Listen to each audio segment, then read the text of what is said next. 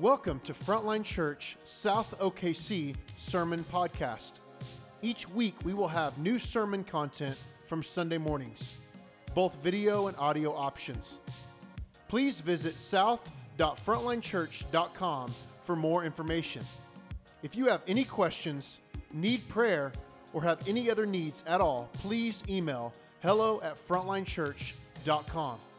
Thank you so much for tuning in.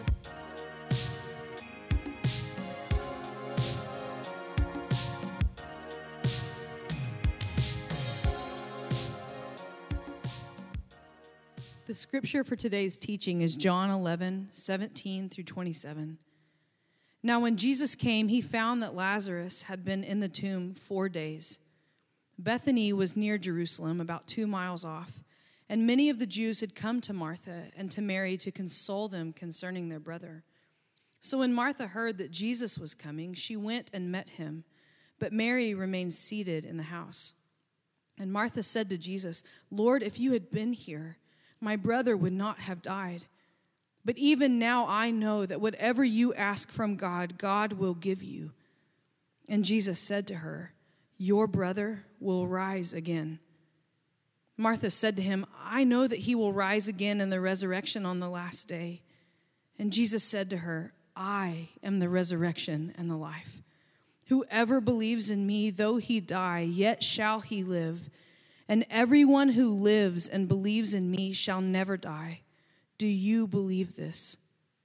And she said to him, "Yes, Lord, I believe that you are the Christ, the Son of God, who is coming into the world." This is the word of God to us. Thanks be to God. Hey, good morning. You guys can grab a seat. It's great to see you. If we have not had the chance to meet yet, my name is Andrew. I get to serve as one of our pastors here at Frontline. And man, it's so fun to have you today. Happy Easter. I am swimming in a sea of pastel right now. And so it's well done on the outfits today. Well done. If you're here today and this is your first time in church in a while, or maybe you got dragged along by a friend and you're not really sure why you're here, wrestling with what it is that you believe about church or Christianity, all of that, man, I get it, and we are so glad that you're here. I mean this as honorably as I can. I have a lot of respect for you. I have a lot of respect because I know that the church can, for me in my past, has been some of the cause of some serious hurt and pain. And yet the church has also been some of the most beautiful moments I've ever had has come from the church. And so I don't know where you're coming from or what you're bringing into the room, but it's all none of it's off limits. It's all welcome, and we're so glad that you're here. We hope today will actually be really helpful for you as you wrestle with the claims of Jesus. And with that in mind, there's something I want to let you know about. Starting in 2 weeks, we kick off our new series on the Gospel of Mark. And some of you are like, praise God, we're going to be in the New Testament. We've been in Job for so long, and try to withhold your excitement and joy about this, but Gospel of Mark starts 2 weeks, and if you're trying to figure out what it is that you believe about Jesus, what it is that you believe about Christianity, let's just hear it straight from the horse's mouth. Amen. Let's get a chance to actually hear it from Jesus and some of the eyewitnesses there. Sit in and listen to his teachings, watch what he does, wrestle with his death and his resurrection and what all that means for our world today. We think this will be a really great series. So excited to wrap up Job next week and then kick off the Gospel of Mark in 2 weeks. Sound good? Okay, great. Let's jump in. Let me take a second and pray for you, and we'll get started. Father, I want to thank you for my friends. I want to thank you for the people in the room that are with us today. God, we ask that the reality and the beauty of what it even means that you rose from the dead would sink into our hearts today. And I want to thank you especially for my friends that have questions about that, or are not sure of the significance of that event, or not even sure if they believe it. God, we pray today that through the power of your word and through the power of the Holy Spirit, that you would draw our hearts into Jesus. And we want to thank you that even in this moment, it's not lost on me that I'm not praying to some imagination. I'm not praying to something. I'm praying to a living, breathing person who rose from the dead. And we want to thank you for that truth today. We pray these things in your name, Jesus. Amen. Something really crazy happened to me this last year. I don't know if this happened to you and your family or not. Something really bizarre started happening. And it was in the early stages of COVID when it didn't yet have a chance to get all political, And it was in that stage where we were all a little bit unsure. How does this thing spread? Is it airborne? Is it, do I touch an Amazon box and get it that way? Like, we don't know how this thing spreads and the whole world is shutting down. This feels a little bit scary. The thing that happened to me is my wife and I started watching all these end-of-the-world pandemic movies.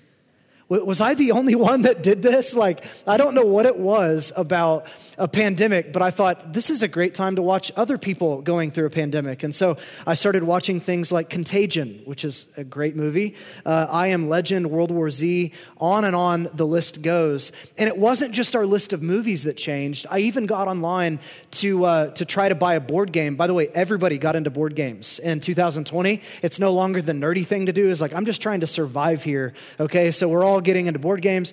And I tried to get this one online. It's called Pandemic. And it's literally about 4 diseases that spread through the whole world. And you work with the CDC to get those diseases to stop spreading. And I don't know why, but I was like, oh, there's a board game called Pandemic. Let's buy that and play it during a pandemic. That sounds fun. But it was sold out because everybody else had the exact same idea. Isn't that bizarre that as a culture we responded to the pandemic by wanting to watch end-of-the-world dystopian movies? In fact, it wasn't just our movies, but in March of 2020, Agnes Callard wrote an opinion piece for the New York Times titled, "Why Am I Reading Apocalyptic Novels Now?" And it was hitting on this whole idea that even our choice of novels shifted, where we wanted to read about other people that were experiencing a global blackout or a pandemic or an end-of-the-world event that functioned as a catastrophe. Isn't this strange of us to respond this way? Did this happen to you, or was I the only one? I don't think I was the only one, because I remember at one point on Netflix, the top 10 most watched movies in the U.S. were all end-of-the-world dystopian movies. And here's why. Agnes Callard goes on in her article to basically say that the reason why we did this as a culture is because in our own way, it was our way of processing the reality of death and these uncontrollable, scary events in our world. It was our way to enter into the story, as it were, and wrestle with what would I do if that happened to me? Would I become the crazy, sociopath that's killing everybody and taking over towns? Or would I become the good person that's protecting? How would I respond if this catastrophic event happened? But I actually think there's a deeper reason why we responded this way. And I think the deeper reason is because deep down as humans, all of us can relate to this narrative of we had the world the way that we wanted, and then something happened to break that world. And there's this haunting sense of we could only get it back. Eventually in the story, a character comes along, and through a sacrifice or through something that they do, they usher in a whole new world, and they bring the type of world that we've lost back. And actually, it's fascinating to think that almost all of these end-of-the-world movies, almost all of these novels that are dystopian, end with a Christ-like character sacrificing himself or herself for the good of the community to get rid of the contagion or get rid of the thing that's killing everybody and usher in a world of peace. This is what the storyline that you and I resonate with most. Why is that? Here's why.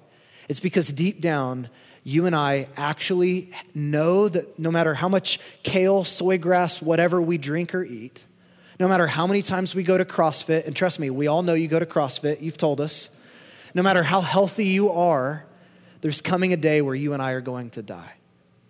And that's a scary reality. How do you face the reality of death? We long to be rescued from death. One author in a book called Life After Death says this: is death the end, or is there something more? This is the ultimate question.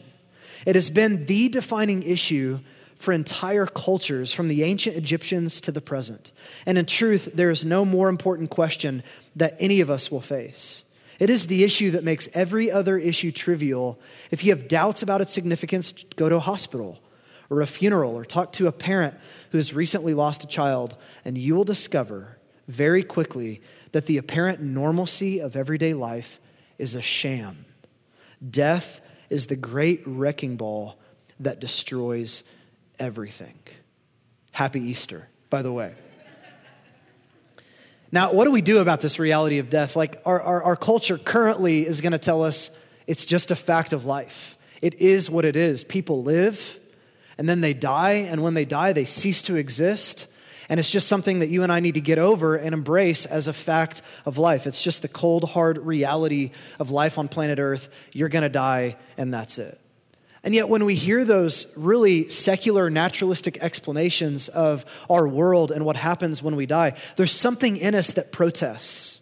Whether you're honest with yourself about this or not, there's something in you that's like, no, that can't be right. There has to be more. There must be more to this life than just that. And I've now gotten everything that the culture says that I should get, and I'm still not happy, and I'm still missing something. Something still feels thin. We don't have language for this. We don't know what to do for this, but we know that death is coming, and it feels like an intruder, and it feels like an enemy, and we fight it at every turn. Why? Here's why. It's because you and I were actually made for life. We were not made to die. We were made for life. So what I want to do real quickly is I want to just walk you through the storyline of Scripture and show you the significance of, from Jesus' own perspective, what went wrong in the world and the way that God intended things to be and what God is actually doing to put things right. So here's the first thing I want you to see, and it's creation. You and I were made for life. The story of the Bible starts with God creating and actually designing the world to be a place where God and humanity would dwell together forever. See, God had never intended for us to live in separation of his presence. He actually wanted us to be with him forever. And there is a type of life that God has given us that no English word can fully understand, or no English word could fully really grasp the significance of life as it's defined in Scripture. Because life in Scripture is not just referencing breath in your lungs. It's not just referencing neurons in your brain firing. Life in Scripture, the Hebrew word to best describe the type of life that God designed and created is a word, shalom. Shalom, as defined by Tim Keller, says this: shalom means complete reconciliation, a state of the fullest flourishing in every dimension. Can you imagine? Fullest flourishing in every dimension, physical, emotional, social, and spiritual, because all the relationships are right and perfect and filled with joy. That was the type of life that you and I were created to experience. A life where our relationship with God, the Creator, was one of peace and wholeness and joy and love. A type of life where our relationship with other humans was free of conflict and filled with grace and mercy and love. And a life where not just with God and each other, but even to the planet itself, there's a right relationship that we have with planet Earth, and it's responding back to us in a right way. This was the type of life that God designed for you and I to experience. But you know the story, it didn't stay that way for long. That's the second thing I want you to see, and it's the fall. And really, at the fall, this was the intrusion of death itself. You see, what happened in what we call as Christians the fall is when actually as humanity, we made a decision to reject the way of God. We made a decision to basically push him out of the picture and define our own version of right and wrong. What is good and evil for myself? How do I express myself in this world as I want to express it, not as my Creator has designed or told me to express it? And so what happened in this rejection of God, the life giver, it's like we pulled the plug on life itself. And when that happened, that shalom-style life, that fullness and that peace and that wholeness that we were created to enjoy was completely fractured and broken. It was fractured in our relationship with God. It was fractured in our relationship with other humans, and even it affected our relationship to the physical, ordered world around us. There was something that happened where death, capital D, death, entered the world, and with it, dysfunction and all kinds of destruction. Now, that's all a result of our sin, but what do you think of when I say the word sin? What comes to mind? I think if you grew up in Oklahoma, it's very common for us to say, oh, sin is like, I made a mistake. We'll even say things like, oh, we all sin, we all make mistakes. And it's a way of defining sin in our culture as just, oops, we did something wrong. Or we might say, if maybe you're in a place of deconstructing your faith, you've walked away from the church and you're kind of coming back but not sure where you land, then maybe for you, sin is more seen as these arbitrary list of rules that God has placed on us to essentially keep us from fully expressing ourselves the way that we're designed to. Really keeping us from a type of joy and happiness just because God is viewed as a cosmic killjoy that gives us these list of arbitrary rules so that we don't have any fun. Or maybe you think of sin, and for you, the word sin is offensive because the only thing that's by definition a sin in your life is the word sin itself. To say something is a sin feels wrong to you. Wherever you are on that spectrum of understanding sin, I think that it's really key to actually understanding our human experience on earth because we need this category to understand what has gone wrong, what has happened. So let me just take a second and expand your vision of sin and its effects in our world. Maybe you could relate to this photo of what happens when you and I sin. This is an image of shame.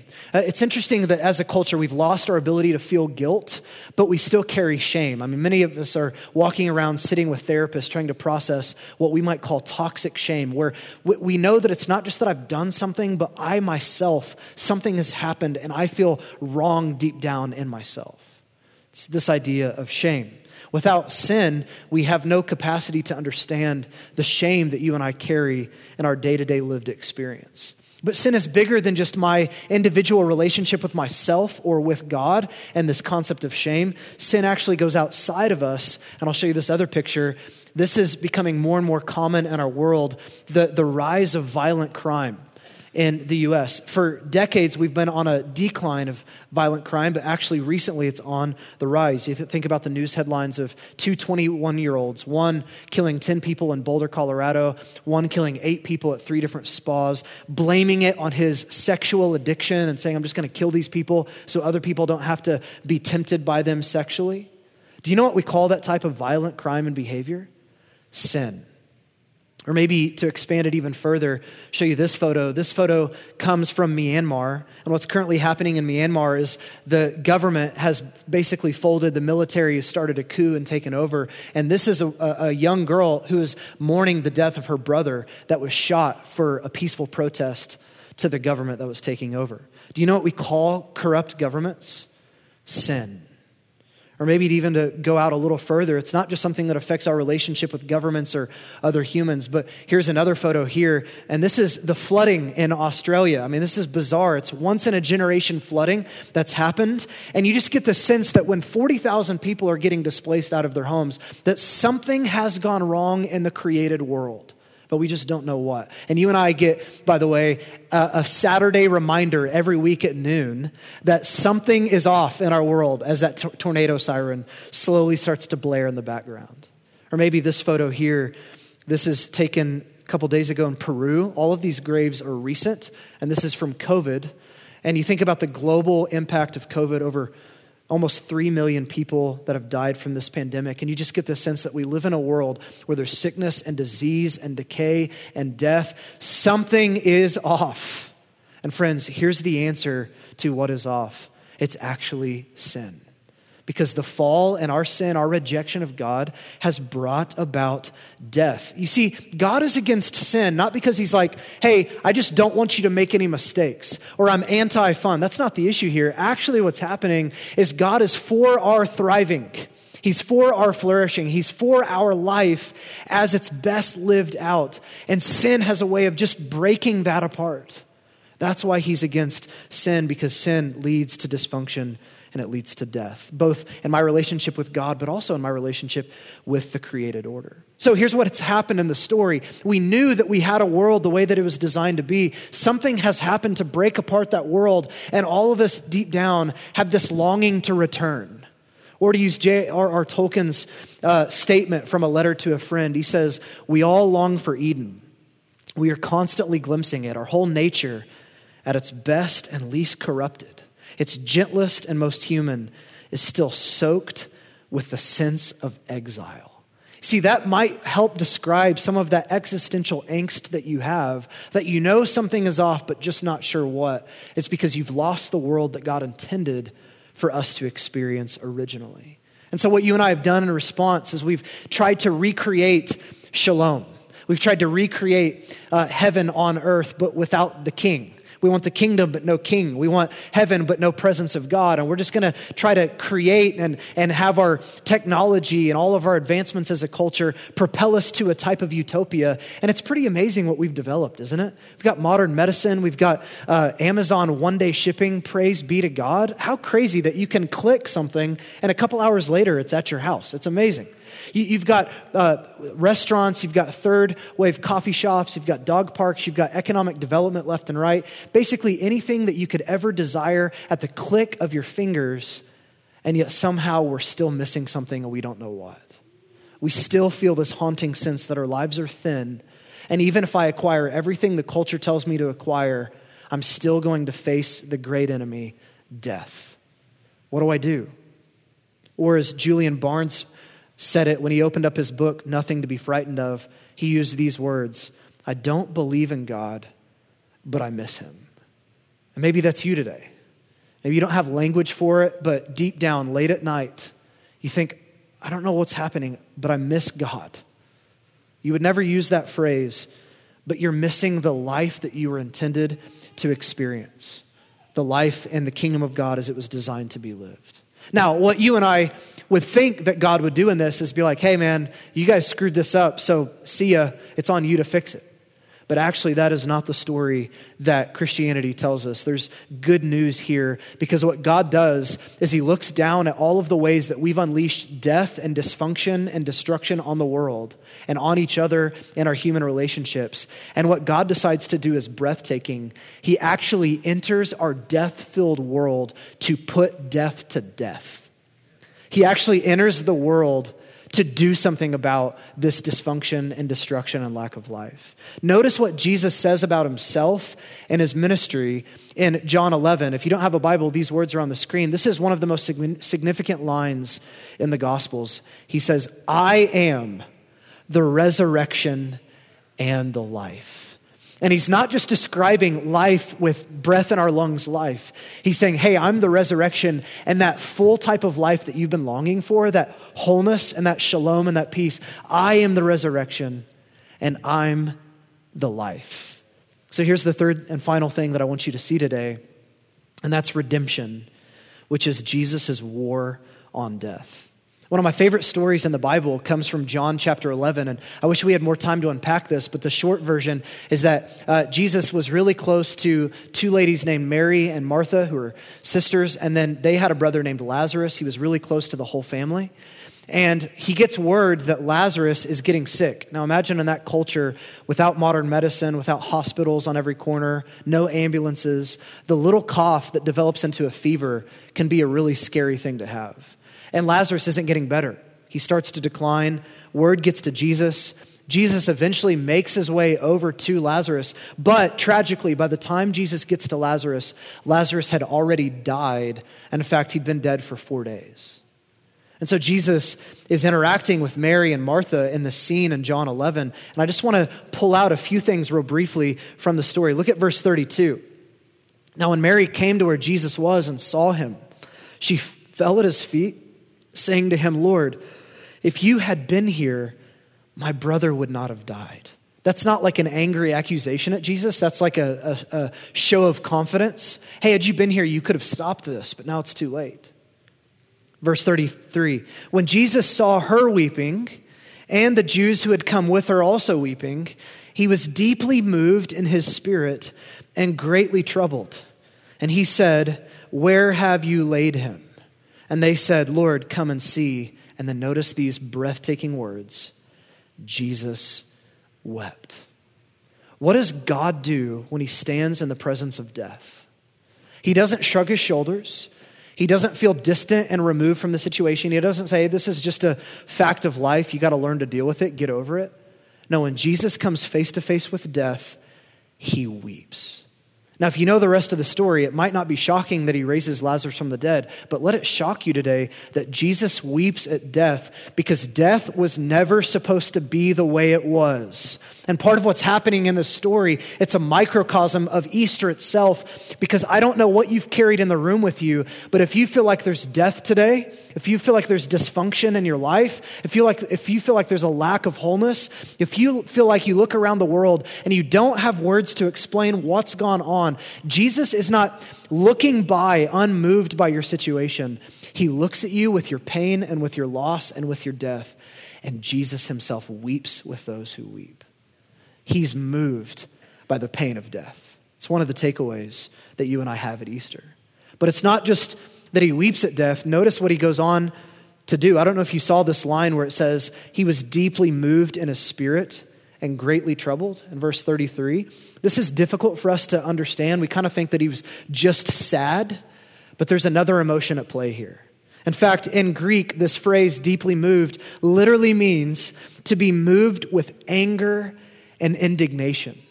Why is Jesus angry in this moment? Because he doesn't just weep with Lazarus, but he shows up at the tomb and he gets angry. Why? Well, some people have said, well, he's angry at Mary and Martha for doubting his power. I don't think that's a good answer to the question. Some have said, well, he's actually really angry and annoyed at the crowds that are there because they're creating a scene and he's about to do something and he doesn't want them to get in the way. I don't think that's a good answer. Ironically, some commentators have said, well, he's actually angry at Lazarus for dying, right? It's like, I'm so mad that you died. You've just ruined everything, that you died. It's probably not what's happening here. And then finally, some have said, no, actually, Jesus is intensely angry with himself for not getting to Lazarus on time. Had I only gotten there a few days before, I could have stopped this. None of those are good answers. Here's why Jesus is angry. Because Jesus hates death. Jesus is actually not angry at himself. He's not angry at Mary or Martha. He's not angry at Lazarus for dying. Jesus is angry at death because death is the enemy. Death is the intruder. Death has invaded the good world that God has created. And Jesus is coming face to face with that in the story. And he's not just moved with compassion. He's moved with anger. Death should not be. This is the story of Easter. And in fact, his anger and compassion over seeing his good friend dying ultimately leads to this. Jesus brings life to the dead. Notice what happens in verse 43. Jesus cried out with a loud voice, Lazarus, come out. And the man who had died came out, his hands and his feet bound with linen strips and his face wrapped with a cloth. And Jesus said to them, unbind him and let him go. One of my favorite preachers, a guy by the name of Martin Lloyd-Jones, back in the early 1900s, he said that Jesus had to specify Lazarus come out because had he not done that, all the tombs would have busted open and everybody would have come out, right? It's like you almost sense the power in this text where Jesus is saying, hey, just Lazarus today, right? Just Lazarus today, I need you to come out. And Lazarus comes out. Friends, every time Jesus encounters death in the Gospels that we have an account of, he always ruins the funeral by raising the person from the dead. Because Jesus hates death, and he's not okay with it. It's an enemy, it's an intruder, and he came to wage war on death. And friends, Jesus ultimately is going to do this. He's going to destroy death by dying himself. It's hard for us to see this because we miss over this verse, but the events that happen in John 11 of Jesus raising Lazarus from the dead are a domino effect of what ultimately leads to Jesus himself getting arrested and wrongly accused and eventually put to death himself. Look at John 11:53. As the religious leaders watch this story with Lazarus, the religious leaders of Jesus' day say this. So from that day on, they made plans to put Jesus to death. Friends, do you see this? Jesus takes Lazarus out of his tomb and by so doing ensures that he's going to enter his own tomb. Jesus raises Lazarus from the dead, but by so doing ensures that he's going to come under the same death nail that Lazarus experienced.